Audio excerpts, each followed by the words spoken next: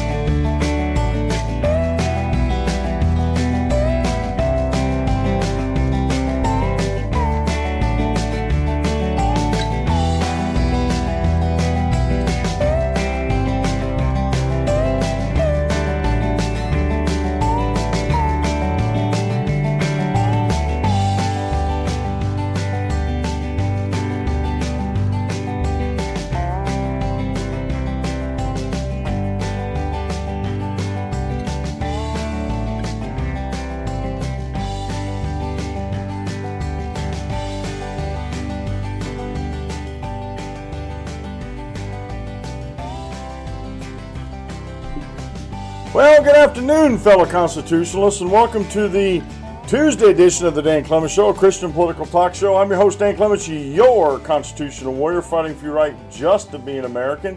It is October 24th in the year of our Lord 2017. Remember, we're a hyphen-free, PC-free zone. God is still in control, and He does love you. And I'm broadcasting live from the Hemlock Studios here in the beautiful central Susquehanna Valley in the great Keystone State. I noticed I had a little bit of a hot mic there, making a few adjustments there. How are you this Tuesday afternoon? It's after lunch already. We're heading for Hump Day tomorrow. Real quick here, talking about days of the week. Monday, I will not have a live show at all. I won't have a best of podcast either. I'm in the middle of switching things over, so that's not going to happen either on Monday. So Monday, I have to take the day off. About this time of the day, we have to be up in or over in State College. My daughter has a dental appointment that she does twice a year at a pediatric dentist. Now, I know my daughter is over 21, but they'll take her up until they deem it that it's no longer appropriate for her to go there. But, you know, they have adults that actually go to this dentistry, too, because of what they do. And she really likes Dr. Bob. So we are thankful that Deanna loves to brush her teeth and likes to take care of them. And she always gets good reports from Dr. Bob and her appointments and that. So but my wife does not like driving up there by herself. That's going to be a long haul for me. So Monday is probably going to be pretty much of a wash for me to do anything Monday. By the time I get home, I'm probably going to be in a lot of pain. I know, that's just the way it is each and every day. So more so when I have to travel like that. So hopefully you can hear me okay. All the sound levels are coming up. It looks like everything's broadcasting okay here. Now, I was going to go a couple different ways on on the title of the show, but I titled it George W. Bush Great Democracy Speech, and I put explanation points behind it. I was toying with the idea of putting question marks behind it. But I can't put question marks behind it because there's no question that it was a pro-democracy speech. And in my opinion, and we'll get into it, I got some other stuff I want to get to before we get to his, I'm going to share the whole video with you. Excuse me, I got a little frog in my throat. And we'll go over the transcript. And we'll go back over that, so I'll save enough time in the show to do that. And I have been dealing with this idea for a long, long time. That people continue, and I think this is being done on purpose. Either the people who are repeating this lie don't know any better, or they were told a lie to make them believe that what they're saying is true. Either way, it's on the people, it's on the folks that are perpetrating this lie not to perpetrate it. And it's up to folks like me to, because I have the facts and I have the truth that are actually on my side, I think as long as I'm a political commentator here on YouTube and on Blog Talk Radio and doing and loading up things to a podcast, as long as I am involved in that, I feel it's my duty to point out the facts and the truth. We are not a democracy. We were never founded as a democracy, and no matter how much the progressives and the social democrats want to push us towards a democracy, we are not a democracy. And the argument that always comes back is, well, we're a type of democracy. No, a republic is not a type of democracy. A democracy, if you break it down and let me redneck it for you, is mob rules, where the people vote on everything. They have a say in everything instead of going through our elected representatives to right wrongs or to get things done constitutionally within the constricts or confines of the Constitution. In other words, we are a constitution or governed by, or a republic governed by a constitution, representative by or governed by the consent of the people with representatives. Are there democratic processes within that? Absolutely. I'm not saying that at all. But we are not and have never been, and a republic has nothing to do with a democracy, period. You know, we're talking about governmental how you organize a government and how you organize how you get things done in a government. And again, a democracy is where mob rules, where everybody, votes on everything. And, if 51% of the mob says that we're going to take the rights away from the other 49% in a democracy, you can't stop them.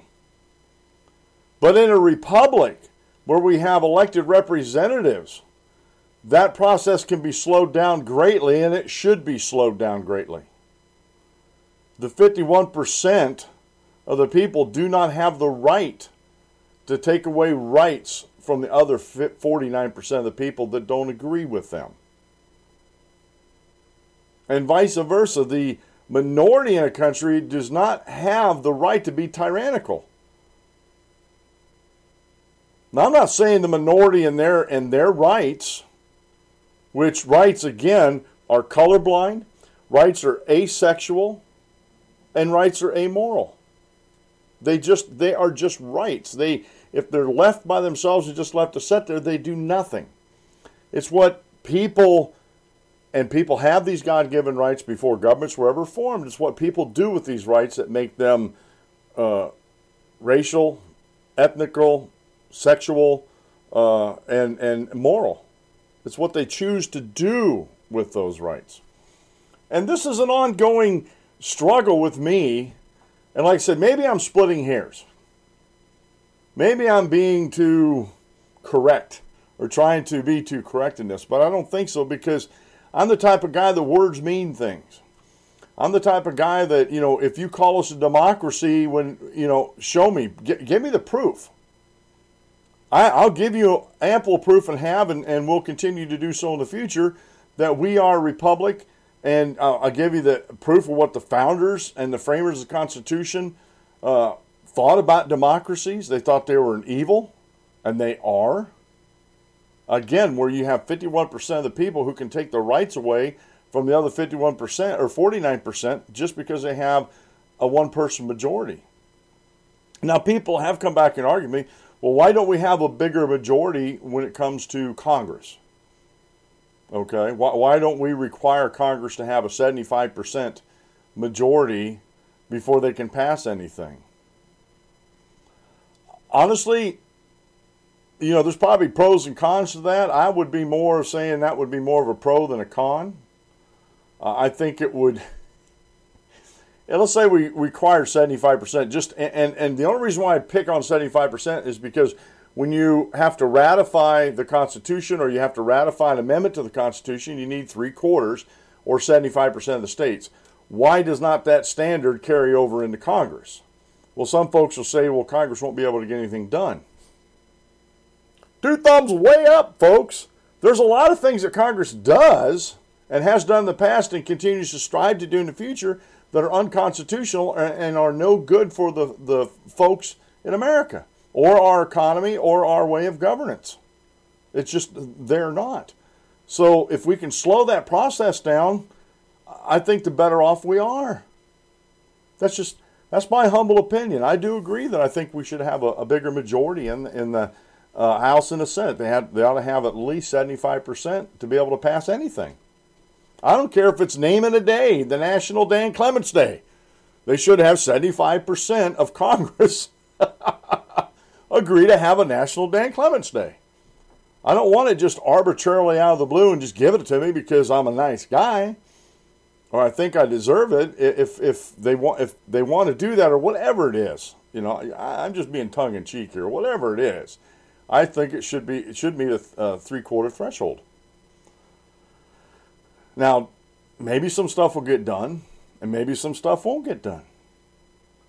Gridlock isn't necessarily a bad thing unless you have the idea that government's supposed to be doing something every day, every minute of the day that they're in session, that they're supposed to be passing some type of legislation. Matter of fact, I would love to see them take every even year or odd year, doesn't matter to me which one you want to take, and only emergency necessary constitutional legislation can be put forth and passed during those legislative sessions for that year, and the rest of it has to be going back over the federal code and getting rid of unconstitutional, outdated, arbitrary federal rules, regulations, and laws, actually voting them down, clean the system up a little bit. I see nothing wrong with that, but I still think they need a 75% threshold in order to even do away with the old laws. And then, honestly, folks, I think in new laws, there has to be a sunset clause unless it's reauthorized. This perpetual automatic authorization is a bunch of hokum. It should be, let's say, the Department of Agriculture. It should be reauthorized. Not automatically. It should be, Congress should get together and say, first question should be asked, is it constitutional? Second question should be asked, can we afford it and should we be doing it? If it is constitutional, which Department of Agriculture on the federal level is not constitutional. So, George W. Bush Great Democracy Speech, we're going to go over that, but like I said, I promised I'd get through a couple things more today. And real quick here, I do have an article here, Columbia Law Professor letting a right-wing activist speak is an act of violence. And my buddy Dave texted me something. I won't read what he texted me, but it's, he was putting forth some ideas and some concerns he had. One of the biggest concerns I see, and this was after Dave's texting to me and made me sort of think about some, this issue in a broader way. These child adults, these folks that are on, I track Indivisible Guide groups, Common Cause, and Let America Vote. Those are the three I chose to keep an eye on because they are George Soros supported groups. And their tongue-in-cheek thing is, well, I'm still waiting for my check from George Soros. Oh, yeah, well, go look at the budgets of the groups that you're part of and see how much money they get from Open Societies, the George Soros funded group, which I haven't confirmed this, but so there's some reports out there says that he's just cut them an $18 billion check. I still find that that's a lot of money, but I wouldn't put it past George Soros. But these groups, if they're not getting their checks, maybe they need to check into the finances of that group that they're part of. But that's not a good argument at all. What is that? That doesn't disprove, or they try to discount George Soros' influence, but it doesn't disprove it. Well, I ain't got my check from George Soros yet. Okay. I didn't say anything about checks. I said, talked about funding. But here's what Dave's text prompted me as far as my thinking, and sort of expanded on this. I have noticed a disturbing trend, like Dave had in his text, that these student groups, and I'll pick on the students groups in colleges for right now. These student groups put out all these false accusations. And some of them may not be false, but let's just say they're putting out all these accusations. And this happens with these three groups I described to you on Facebook and Twitter that I follow and I make comment on. They make these comments without, one, citing their sources and without backing up their comments at all. I got flies in here today. And they make these comments, and then when you refute them with actual facts, and you cite your sources about the facts, their biggest complaint is, oh, well, that group, and it doesn't matter who they are. And I try to find, when I'm refuting these facts of these folks, I try to find, like the other day I used an article out of the LA Times. Now, the LA Times is not actually known as a bastion of conservatism. So, and nothing was said. I don't know if they accepted it or not. Nothing. The LA Times wasn't bashed. The only times I hear any type of bashing is when they perceive it to be a right-wing publication or a right-wing think tank. So you can't believe them at all, even though they're sources, and you go through and go through their articles and actually look up the sources, give them links to the sources that are neither right or left. A lot of these are governmental agencies that are by law have to track certain things that they actually do, and you prove to them that what you're saying is right with cites, citing your sources, references, the whole 9 yards, and yet they will not accept that. But we're supposed to accept their accusations that this is wrong. It's just like this in this the Red Pill movie. Big Red, this feminist Big Red. And if you go watch the Red Pill movie, it's a fascinating movie about men's rights and the men's rights organizations that have cropped up because of this radical feminism. Well, they were talking about, at one point, they were talking about false rape accusations. And this Big Red, she laughed it off. Ha, ha, ha, ha, ha. It's only 2%.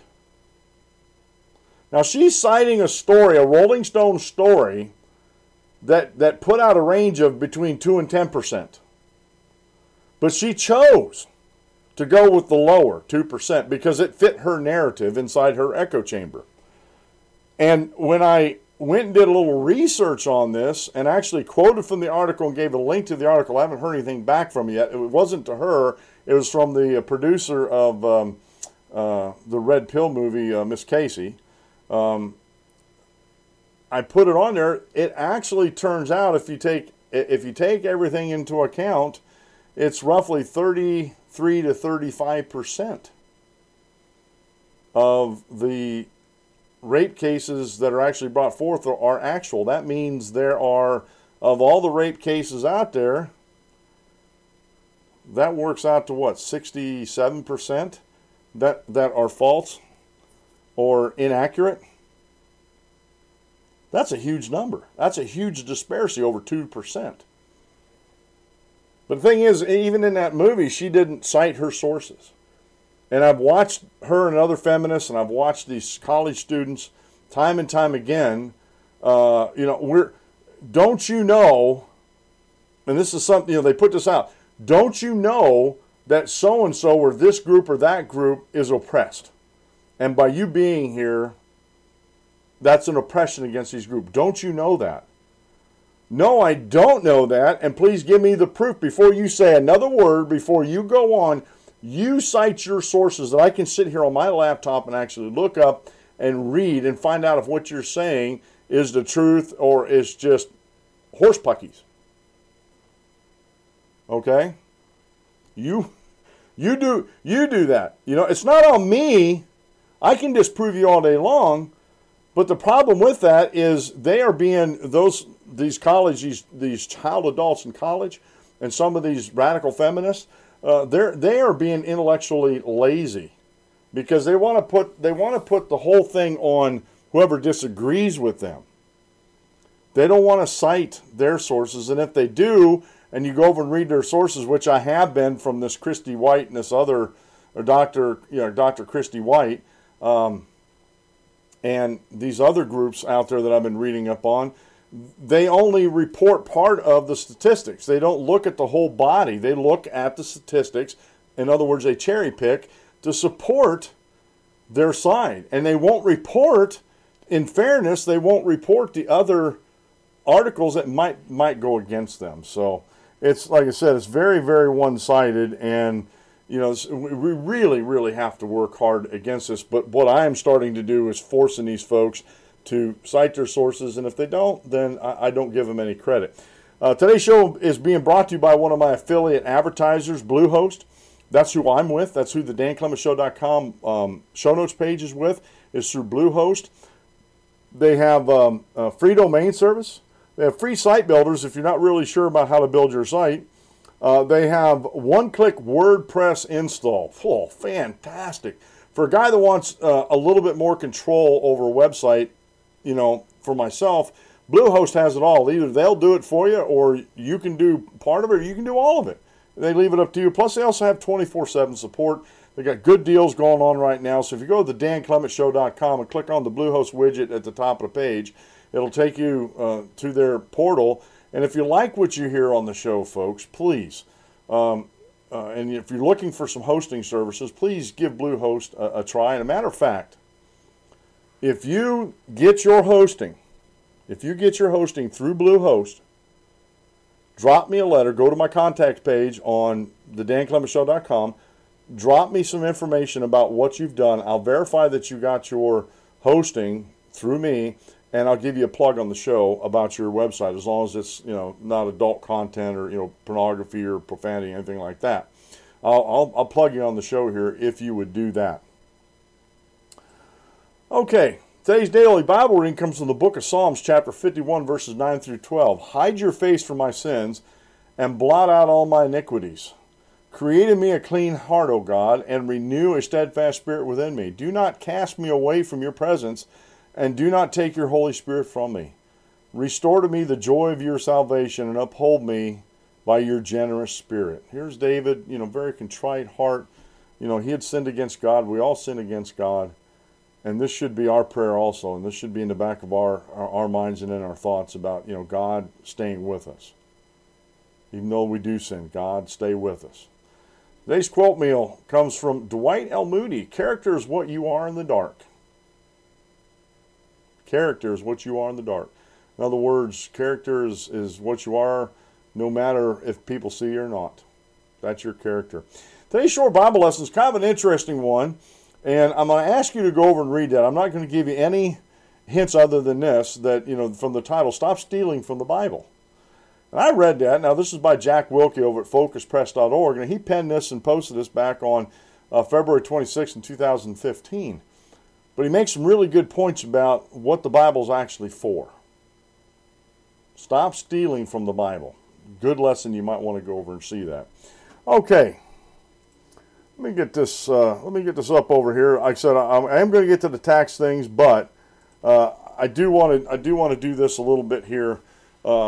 Get these things out of the way. This one thing: Columbia law professor letting right-wing activists speak is an act of violence, and this by Robbie Sauvé, posted October 23rd, yesterday, in Reason.com. Qayyum Ahmed, an adjunct faculty member at Columbia's law school, helped students prevent a controversial right-wing speaker from giving a talk via Skype on campus. He also preemptively filed a discrimination complaint against the speech in question constitutes an act of violence and is a form of harassment and discrimination. I'm going to stop reading. We talked about this yesterday on the show. These guys are off their rockers.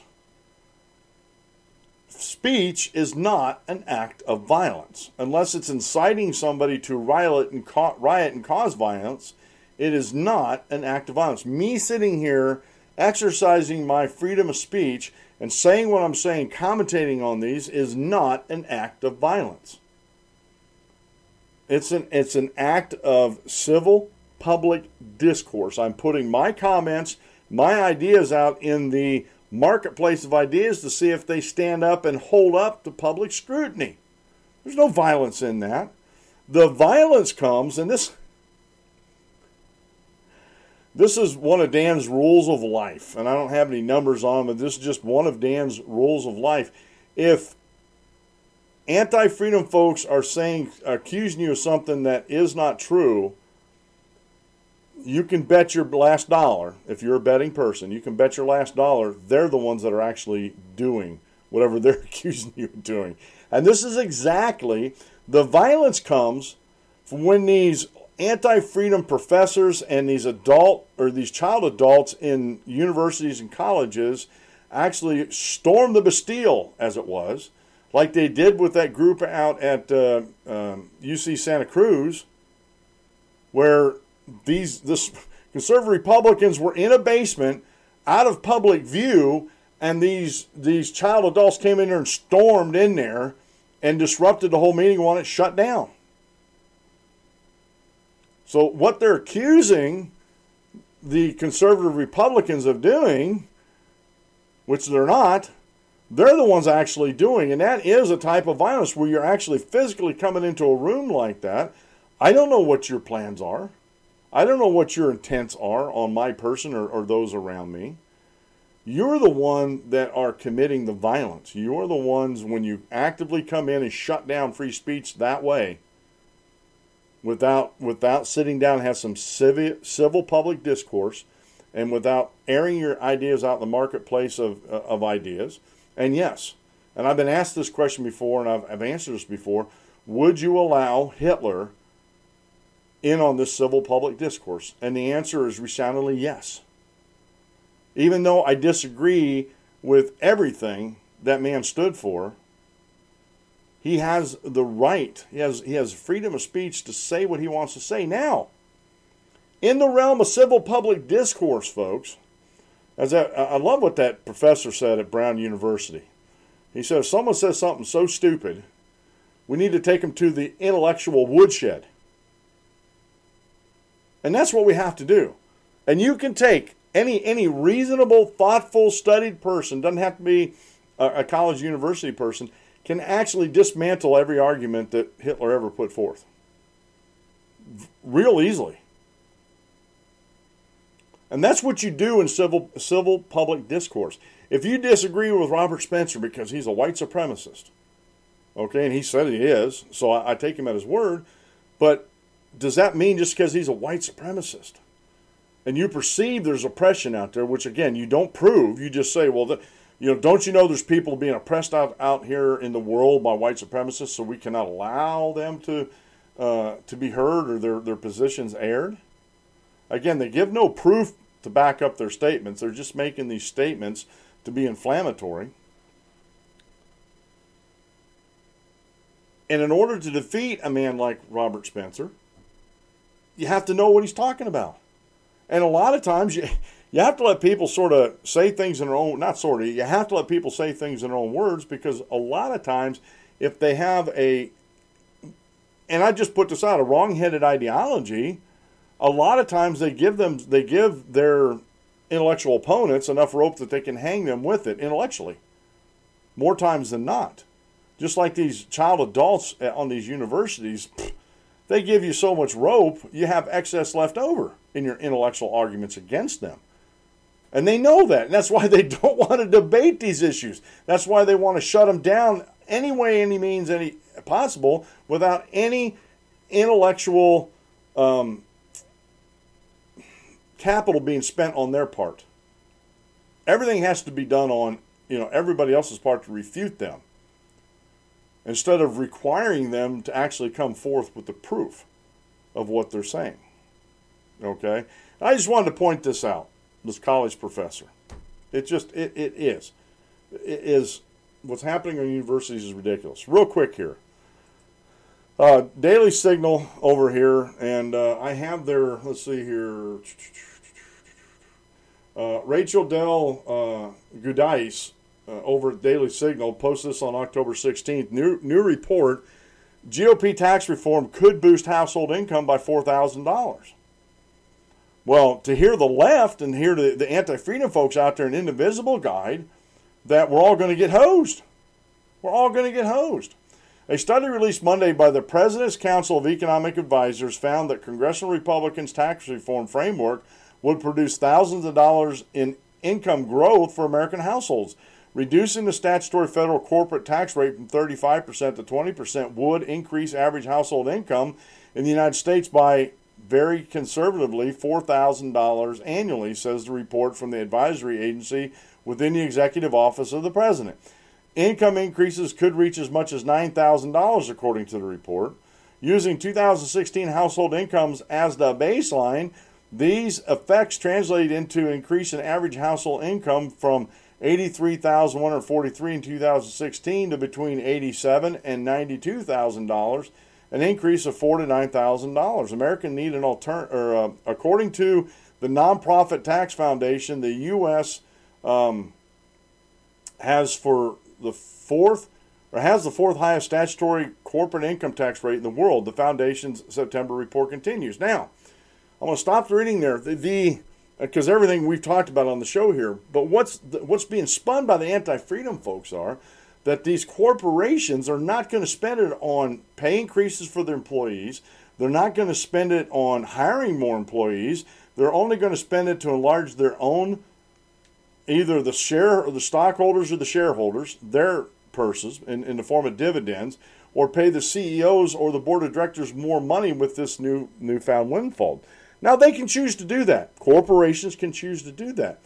But the problem that, again, they're so deep into this groupthink, into this mob mentality, that they can't see the truth that's standing right before them. Corporations are not in lockstep with each other. They're just not. They do not collude with each other. Now, some do. I'm not saying it's 100% they never collude with each other. Some do, and they get taken to the woodshed, as it were, for that. But if they're not colluding and they have by law, a fiduciary responsibility to the shareholders to make the company profitable, and let's say the only way they can make the company profitable is that they hire more workers to make more profit to have a bigger share of the market of that product, then is that money going to the CEOs and to the shareholders and to the board of directors, or are they hiring more people? And let's say they can't hire more people at the wage level they're at because maybe corporation C or B and C are hiring people, let's say $1 more an hour, and taking away the talent pool from this corporation that needs the same talent. So they have one or two choices. Either they just stagnate and don't grow and don't hire new employees, or take this newfound windfall in corporate tax reductions that they don't pay anyway. But they take that windfall, they benefit from it, but they don't pay it. They take that windfall and say, okay, we need these employees, and if we're going to be successful, we have to hire more employees to be more productive. We're going to offer them $1 more or 50 cents more an hour than these people over there. And trust me when I tell you, when you're just down the street from each other, 50 cents an hour is 50 cents an hour. That's a big deal. And people start seeing that, and competition comes in. And they never take into account, anti-freedom folks never take into account competition at all. They don't. They don't take in, all they have is a Keynesian idea about government spends us into prosperity through tax dollars, and they're the spender of last resort. And they don't realize that money has to come from someplace besides borrowing and printing. And if you borrow and print enough money, you're going to have runaway inflation. You have hyperinflation. Look at what happened to Venezuela. That has to be brought under check and under control. See, the anti-freedom folks have a whole, their whole idea of economics is wrong-headed. And they really need to get a clue on this. That's why I use websites like Foundation for Economic Education and Mises.org. Listen to guys like Tom Woods and Bob Murphy and read things by Murray Rothbard and some other folks. Okay? Now, I have this other article. It's over at FEE.org, speaking of which, by Ralph Ryland. History is on the side of tax cuts. Now, one of the things, and I'm not reading the article here, one of the things that we have to remember is when Reagan got his tax cuts through, everybody named it trickle-down economics because they thought, this was only for the corporations. But they don't realize is that the tax cuts were, yes, for the corporations, for capital gains, the whole 9 yards, but there was middle and lower class tax cuts too, just like there is in the Trump plan. Again, I talked a little bit about this on the show yesterday. I've been sharing it with as many people as I can on Facebook and Twitter who get this idea wrong, that in even the lowest tax bracket, whatever that turns out to be, 10, 15%, and we'll just deal with that. If you get $12,000 for an individual and $24,000 for a married deduction, that means your first $24,000 you earn is at a zero rate. So there's actually a fourth rate, tax rate. It's at a zero rate, and you only pay the 15% on anything to $24,001 and above. But they don't tell you that. It doesn't fit their narrative. And when you explain that to them, usually it shuts the conversation right down because they don't know what to say to that. Because if they're honest, they go back and research it, and they're like, well, yeah, that is part of the tax plan. So what am I mad about? You're mad because you're listening to people that have no clue what they're talking about, and they have an agenda to try to get you to believe what they want to believe. Now, Ralph goes on here in the first couple paragraphs. Ronald Reagan wrote in his autobiography, An American Life, my major was economics.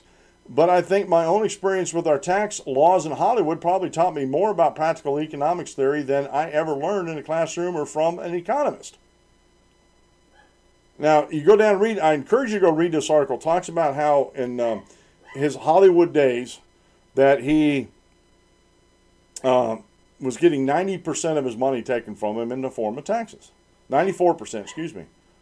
And so he's only able to keep 6 cents on the dollar of what he made. And that didn't give him any incentive to want to keep on working. It just didn't. So go read that. But the point I want to bring out here is people thought Reagan was a dummy. And he wasn't. He was very smart just because he didn't go to one of the Ivy League colleges or something like that. But his major was economics. The guy knew his economics. And yet there's people out there like Robert B. Reich and other anti-freedom folks out there, including establishment Republicans, who call it, it's trickle-down economics or it's voodoo economics, it doesn't work, when actually, when he did do that, when Kennedy dropped the taxes, when Reagan dropped the taxes, there was more money coming into the Treasury, the unemployment rate dropped significantly, the GDP rose significantly, and prosperity was spread broad and wide. But it's been so long since Ronald Reagan did that, and it's been so long since we had anybody in the White House, including George W. Bush, that understood economics, that it doesn't matter. It just doesn't matter. It just doesn't matter. So please, go over. I put these in the show notes page. They're over at the DanClementShow.com, and so you'll be able to see those. Now, real quick here, I want to get into this George W. Bush video that I have here. It's on it's a YouTube video. It's Fox News. I'm giving them full credit for this. Hopefully I don't get dinged for using it. But this is the full speech. It's about 16 minutes. So I got just enough time to show that and go over a couple points. But remember this little speech here in regards to George, what I said, the title showed George W. Bush's Great Democracy Speech.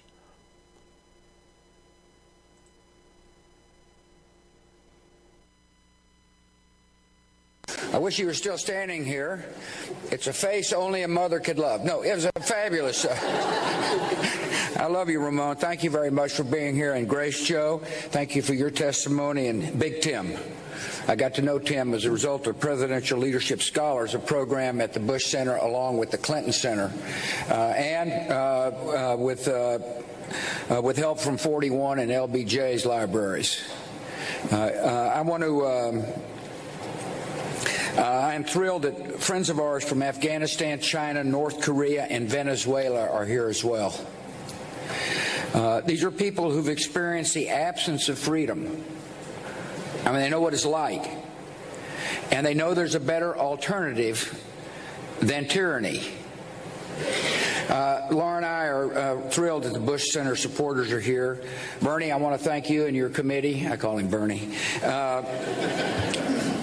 It's amazing to have Secretary Albright share the stage with Condi and Ambassador Haley. For those of you who kind of take things for granted, that's a big deal.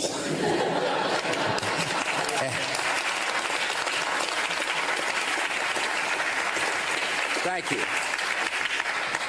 We are gathered in the cause of liberty. That's why we're here. This is a unique moment. The great democracies face new and serious threats, yet seem to be losing confidence in their own calling and competence. Economic, political, and national security challenges proliferate, and they're made worse by the tendency to turn inward. The health of the democratic spirit itself is at issue, and the renewal of that spirit is the urgent task at hand. Since World War II, America has encouraged and benefited from the global advance of free markets, from the strength of democratic alliances, and from the advance of free societies. At one level, this has been a raw calculation of interest. The 20th century features some of the worst horrors of history because dictators committed them. Free nations are less likely to threaten and fight each other. And free trade helped make America into a global economic power. For more than 70 years, the presidents of both parties believed that American security and prosperity were directly tied to the success of freedom in the world. They knew that the success depended in large part on U.S. leadership. The mission came naturally because it expressed the DNA of American idealism. We know deep down that repression is not the wave of the future. We know that the desire for freedom is not confined to or owned by any culture. It is the inborn hope of our humanity. We know that free governments are the only way to ensure that the strong are just and the weak are valued. And we know that when we lose sight of our ideals, it is not democracy that has failed. It is the failure of those charged with preserving and protecting democracy. This is not to underestimate the historical obstacles to the development of democratic institutions and a democratic culture. Such problems nearly destroyed our country. And that should encourage a spirit of humility and a patience with others. Freedom is not merely a political menu option or a foreign policy fad. It should be the defining commitment of our country and the hope of the world. That appeal is proved not just by the content of people's hopes, but a noteworthy hypocrisy. No democracy pretends to be a tyranny. Most tyrannies pretend they are democracies. Democracy remains the definition of political legitimacy. That has not changed, and that will not change. Yet for years, challenges have been gathering to the principles we hold dear, and we must take them seriously. Some of these problems are external and obvious. Here in New York City, you know the threat of terrorism all too well. It's being fought even now on distant frontiers and in the hidden world of intelligence and surveillance. There is the frightening, evolving threat of nuclear proliferation and outlaw regimes. There's an aggressive challenge by Russia and China to the norms and rules of global order. They propose revisions that always seem to involve less respect for the rights of free nations and less freedom for the individual. These matters would be difficult under any circumstances. They are further complicated by a trend in Western countries away from global engagement and democratic confidence. Parts of Europe have developed an identity crisis. We have seen insolvency, economic stagnation, youth unemployment, anger about immigration, resurgent ethno-nationalism, and deep questions about the meaning and durability of the European Union. America is not immune from these trends. In recent decades, public confidence in our institutions has declined. Our governing class has often been paralyzed in the face of obvious and pressing needs. The American dream of upward mobility seems out of reach for some who feel left behind in a changing economy. Discontent deepened and sharpened partisan conflicts. Bigotry seems emboldened. Our politics seems more vulnerable to conspiracy theories and outright fabrication. There are some signs that the intensity of support for democracy itself has waned, especially among the young, who never experienced the galvanizing moral clarity of the Cold War, or never focused on the ruin of entire nations by socialist central planning. Some have called this democratic deconsolidation. Really, it seems to be a combination of weariness, frayed tempers, and forgetfulness. We've seen our discourse degraded by casual cruelty. At times, it can seem like the forces pulling us apart are stronger than the forces binding us together. Argument turns too easily into animosity. Disagreement escalates into dehumanization. Too often, we judge other groups by their worst examples, while judging ourselves by our best intentions, forgetting the image of God we should see in each other. We've seen nationalism distorted into nativism. We've forgotten the dynamism that immigration has always brought to America. We see a fading confidence in the value of free markets and international trade, forgetting that conflict, instability, and poverty follow in the wake of protectionism. We've seen the return of isolationist sentiments, forgetting that American security is directly threatened by the chaos and despair of distant places, where threats such as terrorism, infectious disease, criminal gangs, and drug trafficking tend to emerge. In all these ways, we need to recall and recover our own identity. Americans have great advantage. To renew our country, we only need to remember our values. That's part of the reason we meet here today. How do we begin to encourage a new 21st century American consensus on behalf of democratic freedom and free markets? That's the question I pose to scholars at the Bush Institute. That's why Pete Wehner and Tom Maleo are with us today, have answered with the spirit of liberty at home in the world, the call to action paper. The recommendations come in broad categories. Here they are. First, America must harden its own defenses. Our country must show resolve and resilience in the face of external attacks on our democracy. And that begins with confronting a new era of cyber threats. America has experienced a sustained attempt by a hostile power to feed and exploit our country's divisions. According to our intelligence services, the Russian government has made a project of turning Americans against each other. This effort is broad, systemic, and stealthy. It's conducted across a range of social media platforms. Ultimately, this assault won't succeed. But foreign aggressions, including cyber attacks, disinformation, and financial influence, should never be downplayed or tolerated. It's a clear case where the strength of our democracy begins at home. We must secure our electoral infrastructure and protect our electoral system from subversion. The second category of recommendations concerns the projection of American leadership, maintaining America's role in sustaining and defending an international order rooted in freedom and free markets. Our security and prosperity are only found in wise, sustained global engagement, in the cultivation of new markets for American goods, in the confrontation of security challenges before they fully materialize and arrive on our shores, in the fostering of global health and development as alternatives to suffering and resentment, in the attraction of talent, energy, and enterprise from all over the world, in serving as a shining hope for refugees and a voice for dissidents, human rights defenders, and the oppressed.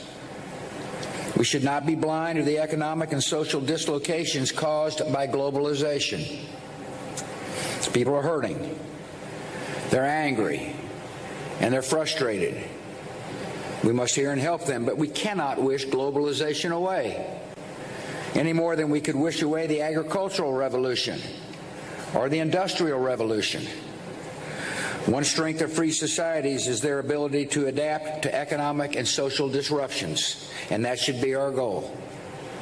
To prepare American workers for new opportunities, to care in practical, empowering ways for those who feel left behind. The first step should be to enact policies that encourage robust economic growth by unlocking the potential of the private sector and for unleashing the creativity and compassion of this country. Third focus of the document is strengthening democratic citizenship. And here we must put particular emphasis on the values and views of the young. Our identity as a nation, unlike many other nations, is not determined by geography or ethnicity, by soil or blood. Being an American involves the embrace of high ideals and civic responsibility. We become the heirs of Thomas Jefferson by accepting the ideal of human dignity found in the Declaration of Independence.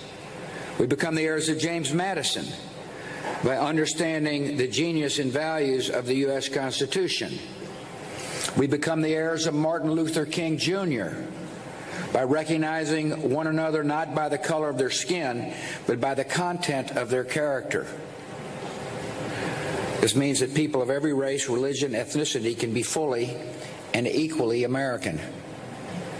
It means that bigotry or white supremacy in any form is blasphemy against the American creed.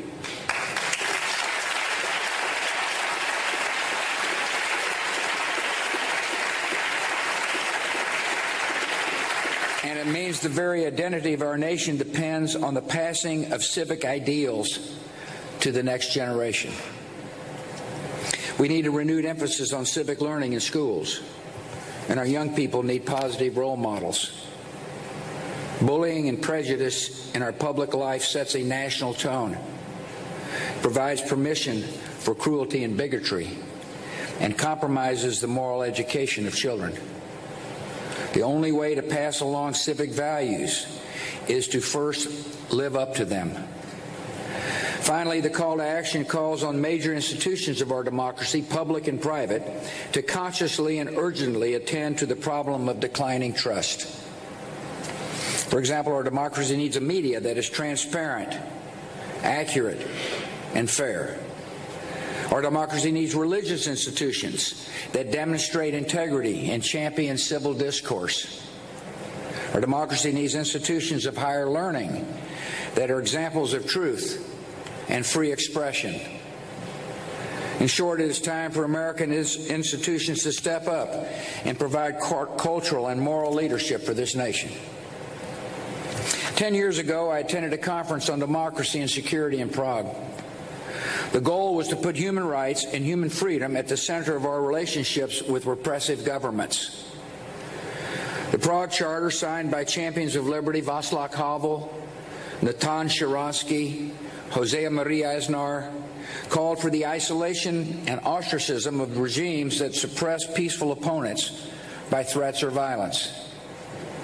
Little did we know that, a decade later, a crisis of confidence would be developing within the core democracies, making the message of freedom more inhibited and wavering. Little did we know that the repressive governments would be undertaking a major effort to encourage division in Western societies and to undermine the legitimacy of elections. Repressive rivals, along with skeptics here at home, misunderstand something important. It's the great advantage of free societies that we creatively adapt to challenges without the direction of some central authority. Self-correction is a secret strength of freedom. We are a nation with a history of resilience and a genius for renewal. Right now, one of our worst national problems is a deficit of confidence. But the cause of freedom justifies all our faith and effort. It still inspires men and women in the darkest corners of the world. It will inspire a rising generation. The American spirit does not say we shall manage or we shall make the best of it. It says we shall overcome. And that is exactly what we're going to do with God's help. Thank you.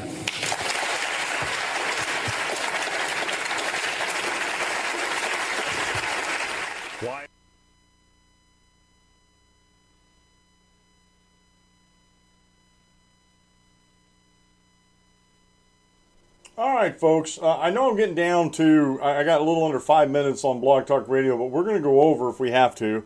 So at the top of the hour, 1 o'clock, the live feed will stop as far as any new listeners. If you're logged on, you're listening live, you'll still be able to hear my remarks on this, but this is too important not to comment on, so I really feel that we need to comment on this. The one thing I want you to notice in this, and this is why I call it George Bush's great democracy speech, is how many times, and I didn't count them up, but if you read through that and listen to that speech, how many times did he use the word democracy or its variants and actually call the United States of America a democracy? This is part of the problem.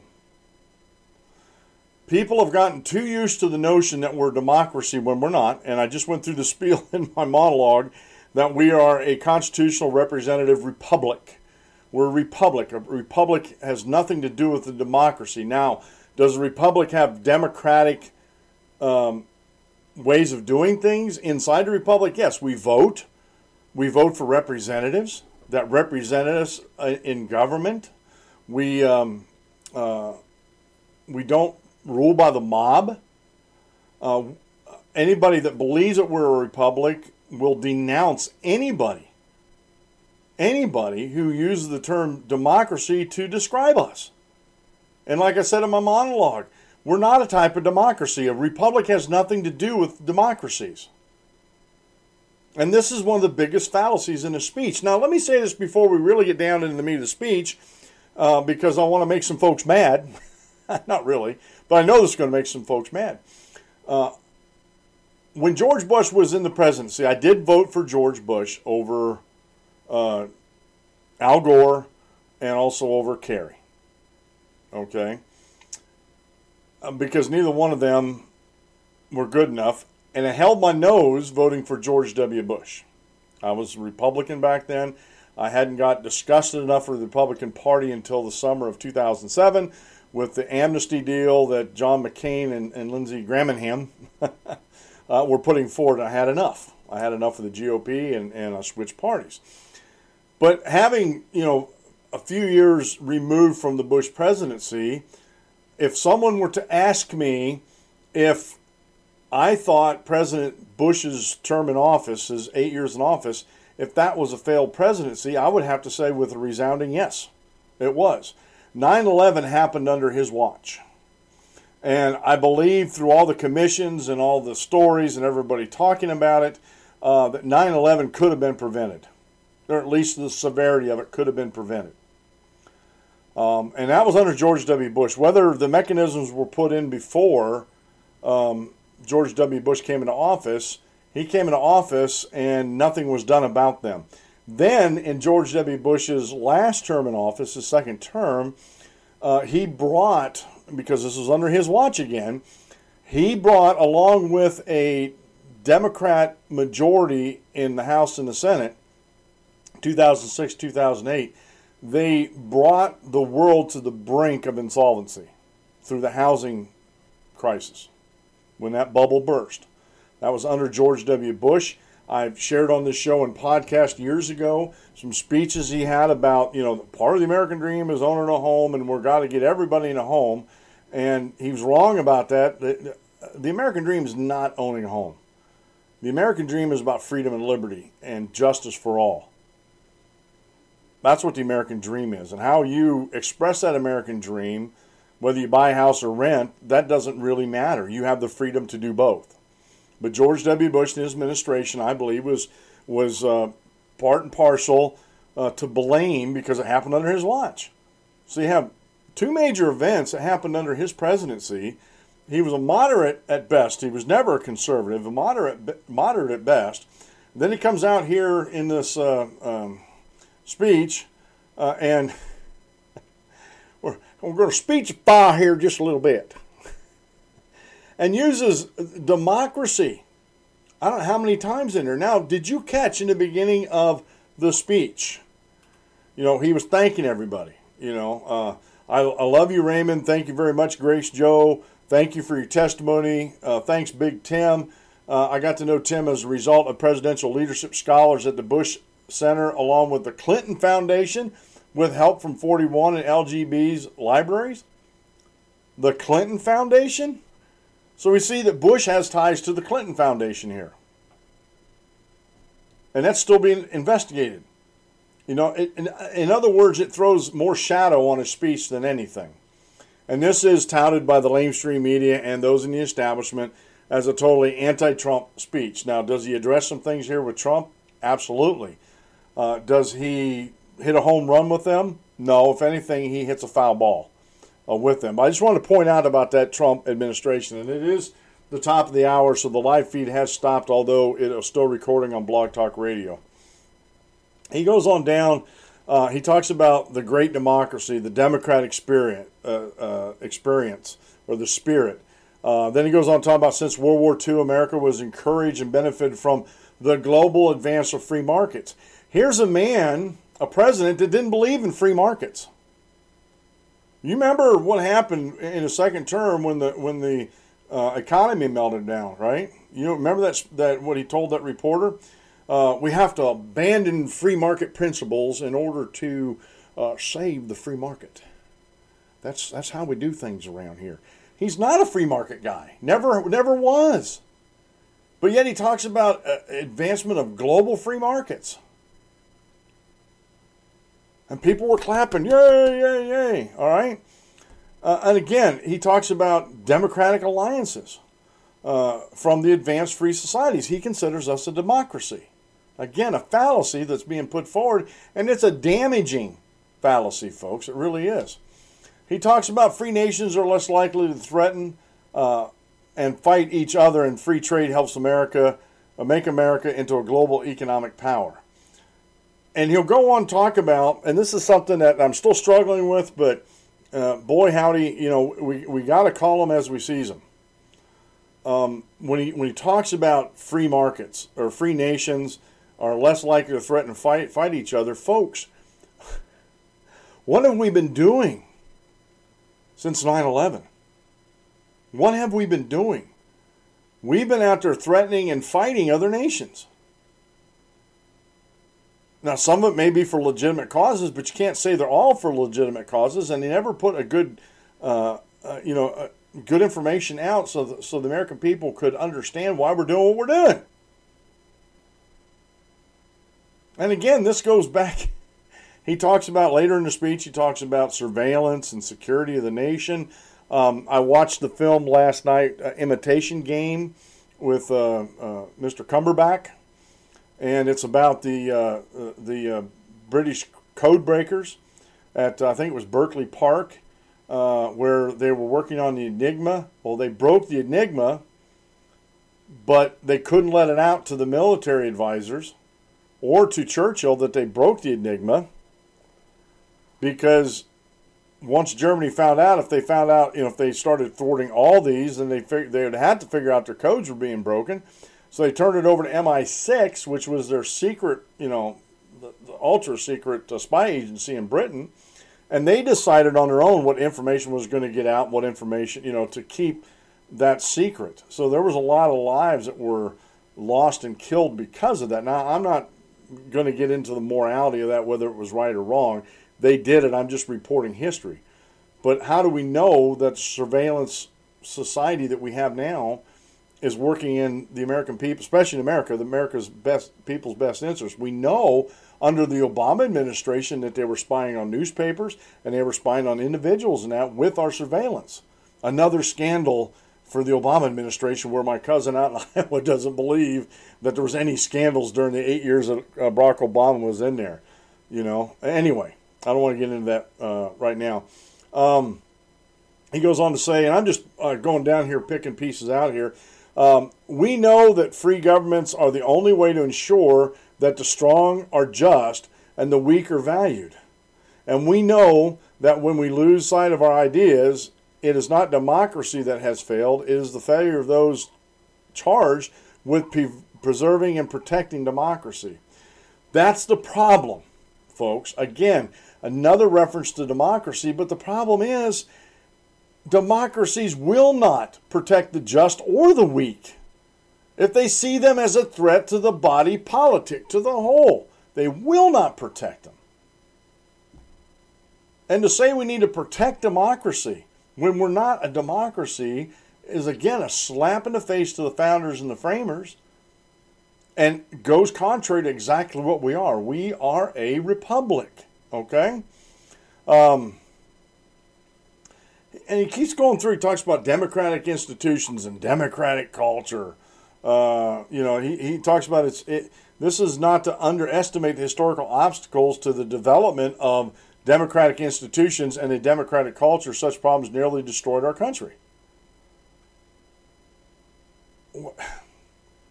And I think that's part of the digs he's putting at Trump.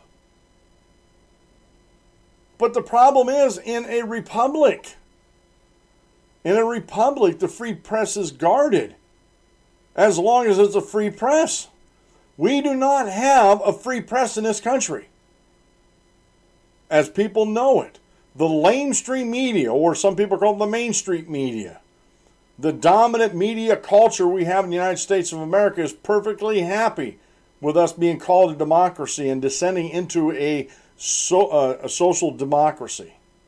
They're happy with that. And they don't report the truth. They report a narrative inside of echo chamber.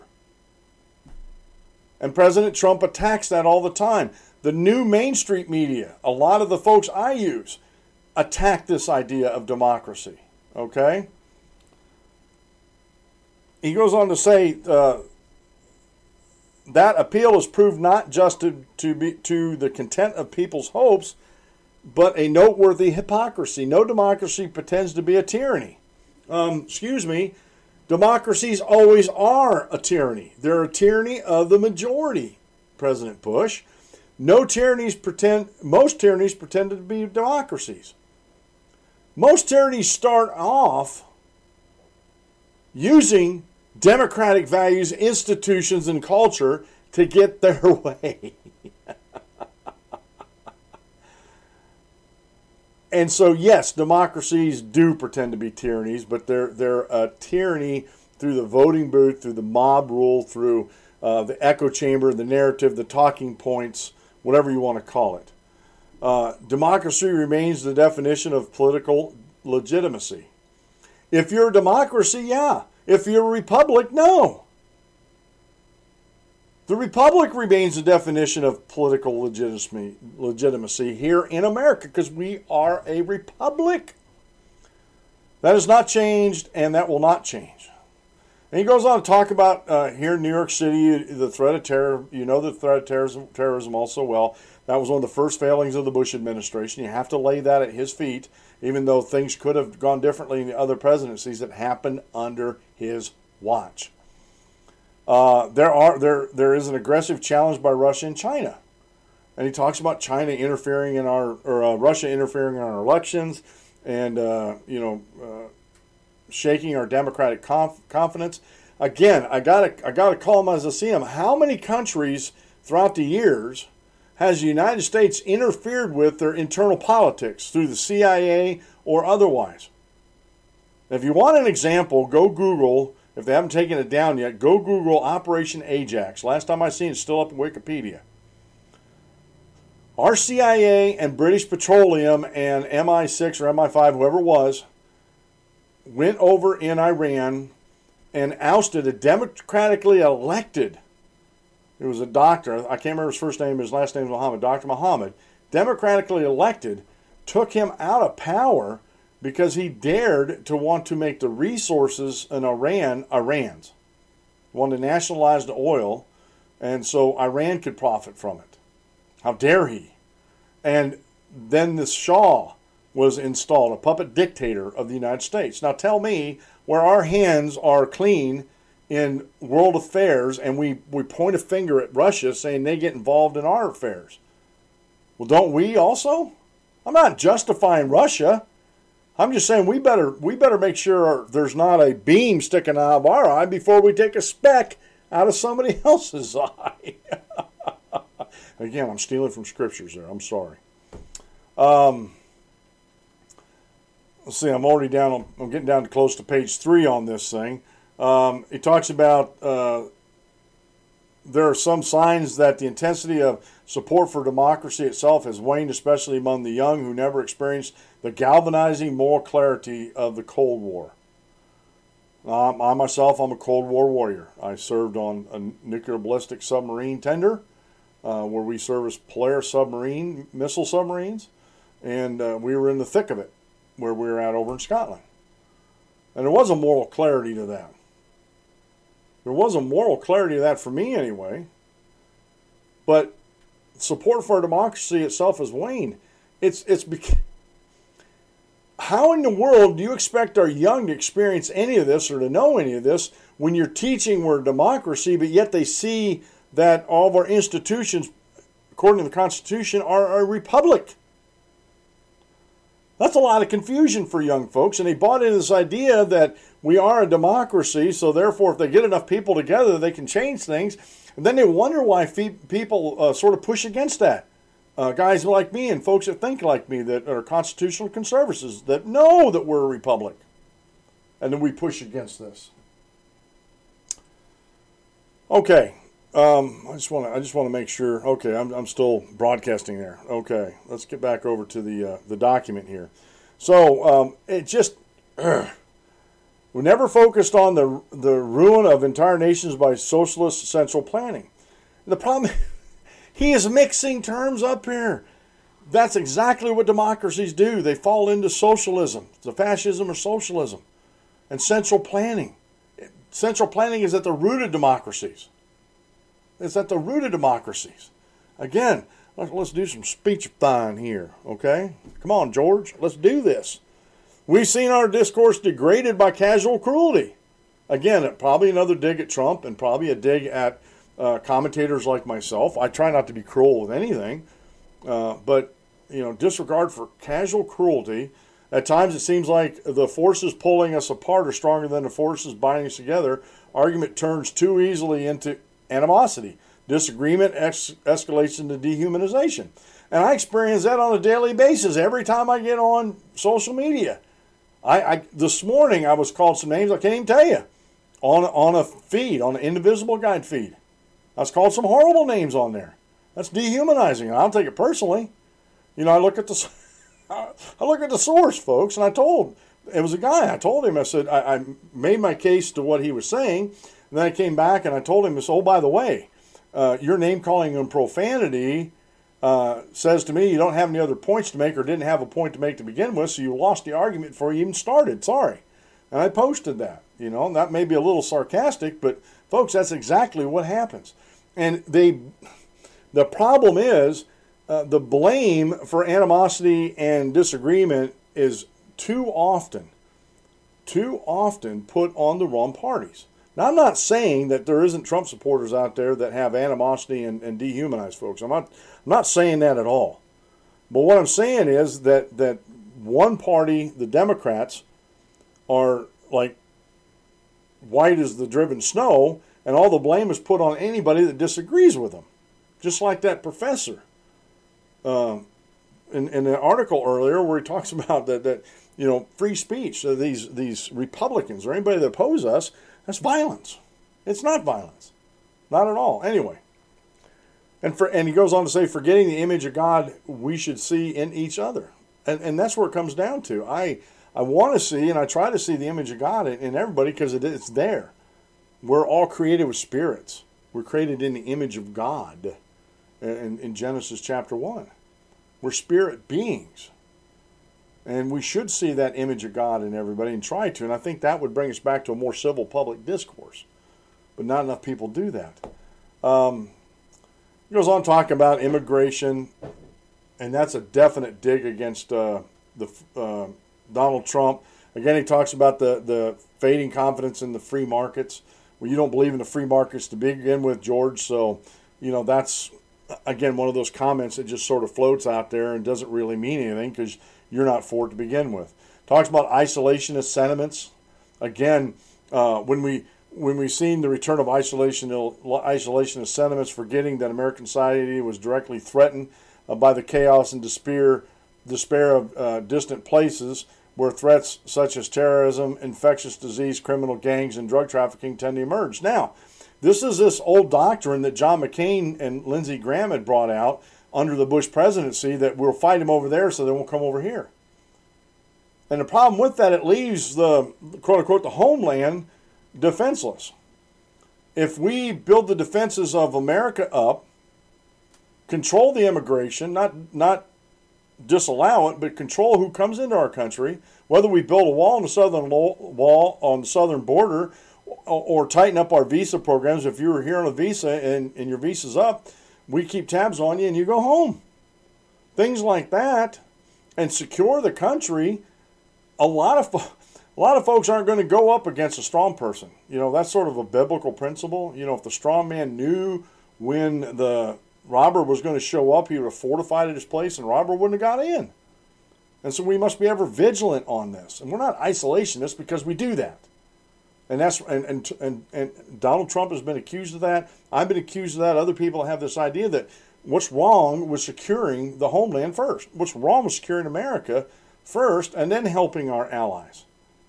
It just, a lot of things in this speech really just irk me. In all these ways, we need to recall and recover our own identity. America has a great advantage. To renew our country, we only need to remember our values. Absolutely. We need to remember that we're a republic. We're a constitutional republic. We need to remember that we're a representative republic. We need to remember that the Constitution is a limiting document on the federal government, which means it puts limits and restraints on the federal government. Those are the values we need to remember. Not democracy, not saying 51% of the people decide that we're not going to listen to the Constitution anymore, so we're going to vote it out. That's not our country. That's not our values. But that's exactly what's being taught, and that's what George W. Bush is teaching when he gives speeches like this.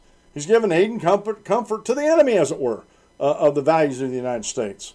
He goes on to talk about, I hate this word consensus, you know, this 21st century American consensus. Either you're right or you're wrong. Just because you have a consensus saying something's wrong or you have a consensus saying something's right doesn't necessarily mean make it right or wrong. You must seek out the truth and the facts of a matter, and consensus has very little to do with that. Very little to do with that. Again, democratic freedom and free markets. You know, he's not a free marketer, folks. We must abandon the free market principles to save the free market. It's just as simple as that. No, it isn't. You must abandon the principles of democratic socialism and central planning to save the free markets. That's how you do. That's how you save the free markets. They'll save themselves. I got to get down in here. I don't want to belabor this too much. We already talked about the Russian government getting involved in everything.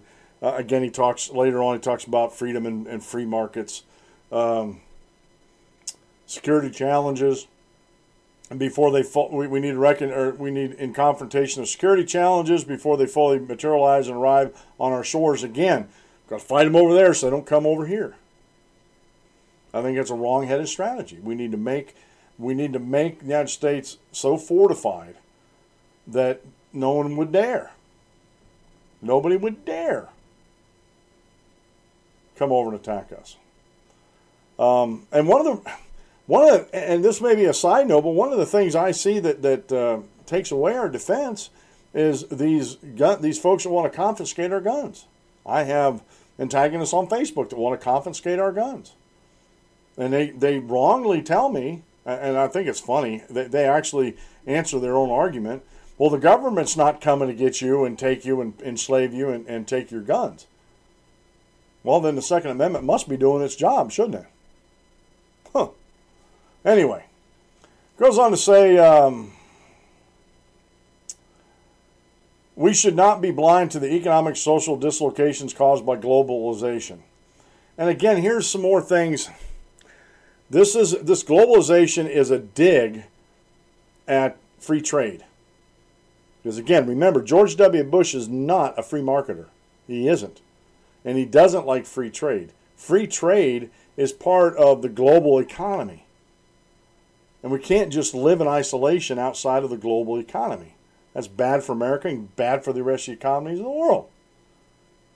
It opens the actual free trade actually opens up competition between us and other countries, and our manufacturers and theirs, and our consumers and their consumers. It benefits everybody. Free markets left alone actually benefit everybody, and destroys this idea of globalization. And globalization of economics as far as being able from people to people, corporation to corporation, company to companies, to be able to freely do and interact and make contracts with other folks as long as we're not harming them or anybody else to do it. As long as we're not being the aggressors. Free markets, folks. Our strength of free societies is their ability to adapt to economic and social disruptions. Yeah, that is our strength, but we've got to keep the government out of it.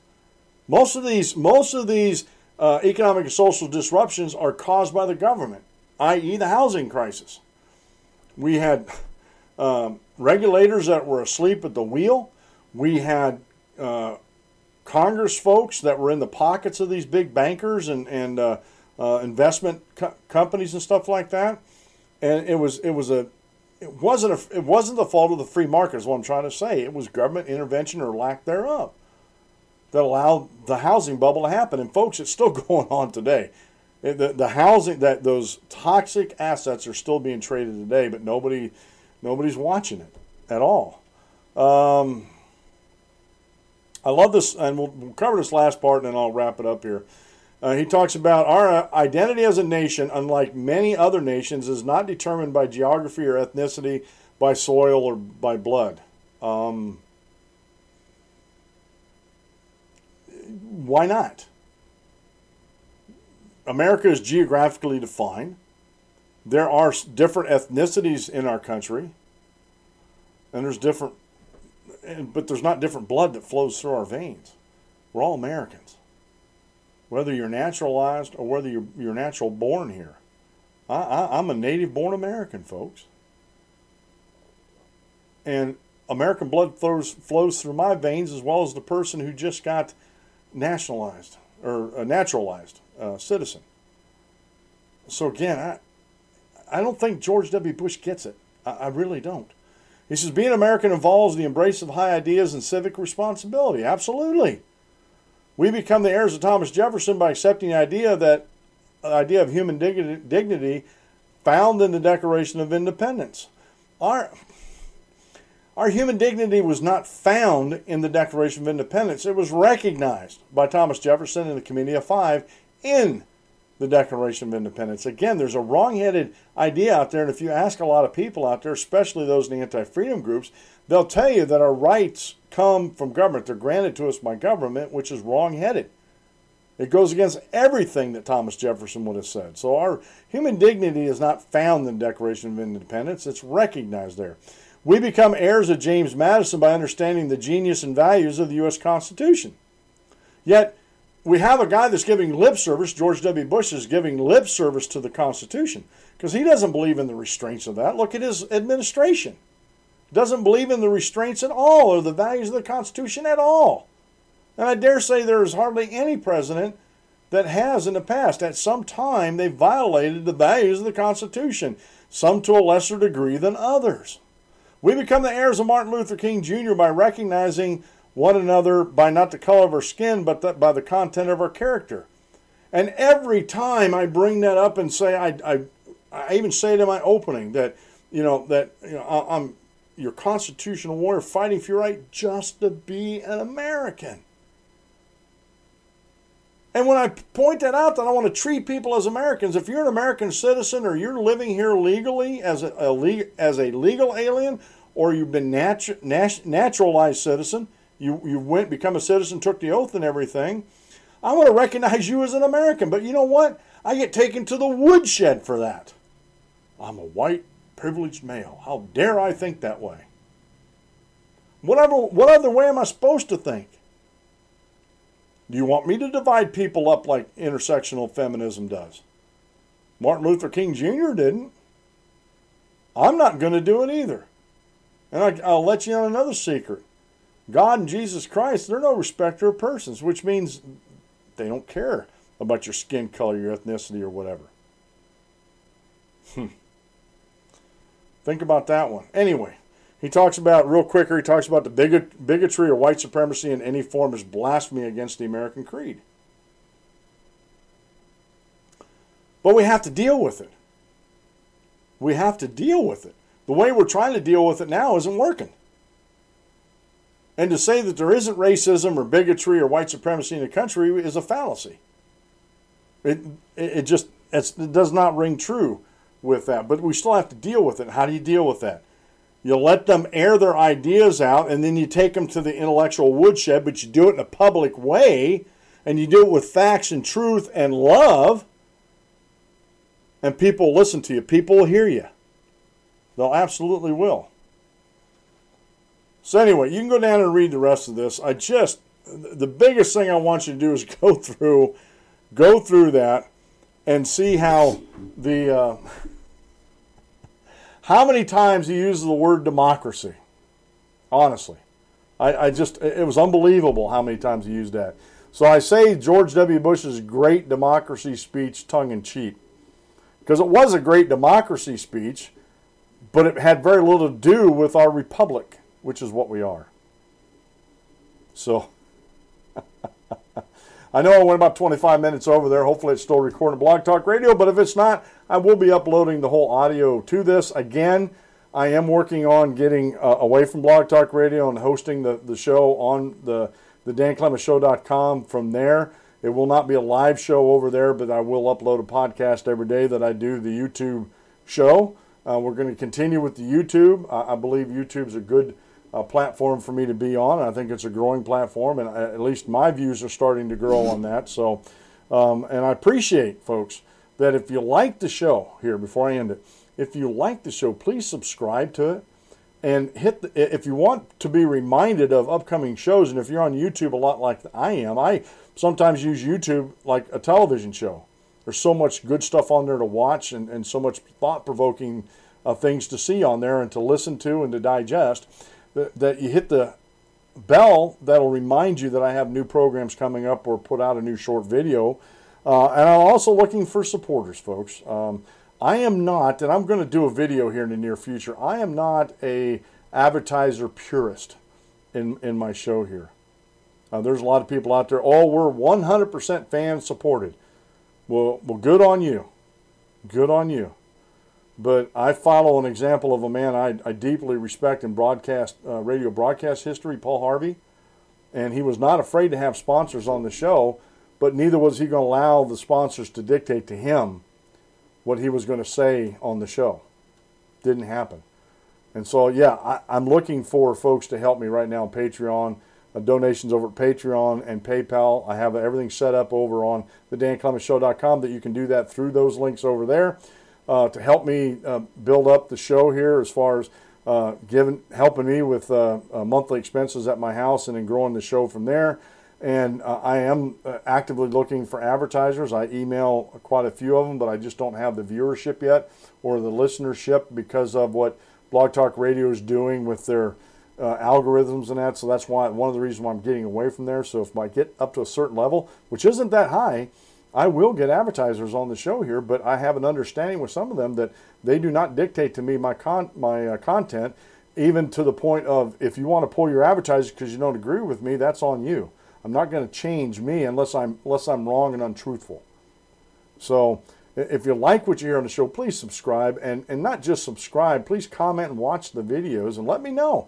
Give me some feedback. I'm also on VidMe, another platform. I'm on a bunch of social network platforms. At the beginning of the show, I show them. I'm on Minds, Facebook, VidMe, Blog Talk Radio for now. I'm on Twitter. I'm on Pinterest. I'm on... I always forget that one right there. I'm on Gab AI, and I'm diversified and I'm countrywide, as it were. So please, folks, whatever you can do to help me, I'd appreciate that. I'm looking for minimal support just to help pay the monthly bills, and from then on out, I'll be looking to hire folks to help me to get the show done better for y'all and actually expand it into other areas and that. So this has been the Dan Clement Show. I'm your host. Let me get over here and get this started here. It's been the Dan Clement Show. I'm your host, Dan Clement, your constitutional warrior, fighting for your right just to be an American. And remember, if you aim at nothing, you'll hit it every time. Have a great rest of the day, and God bless, and we'll see you tomorrow at noon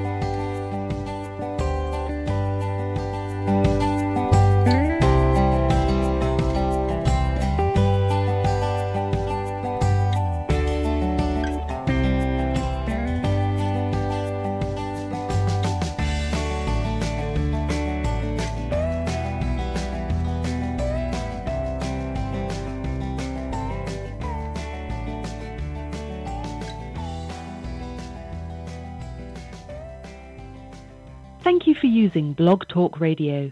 Goodbye.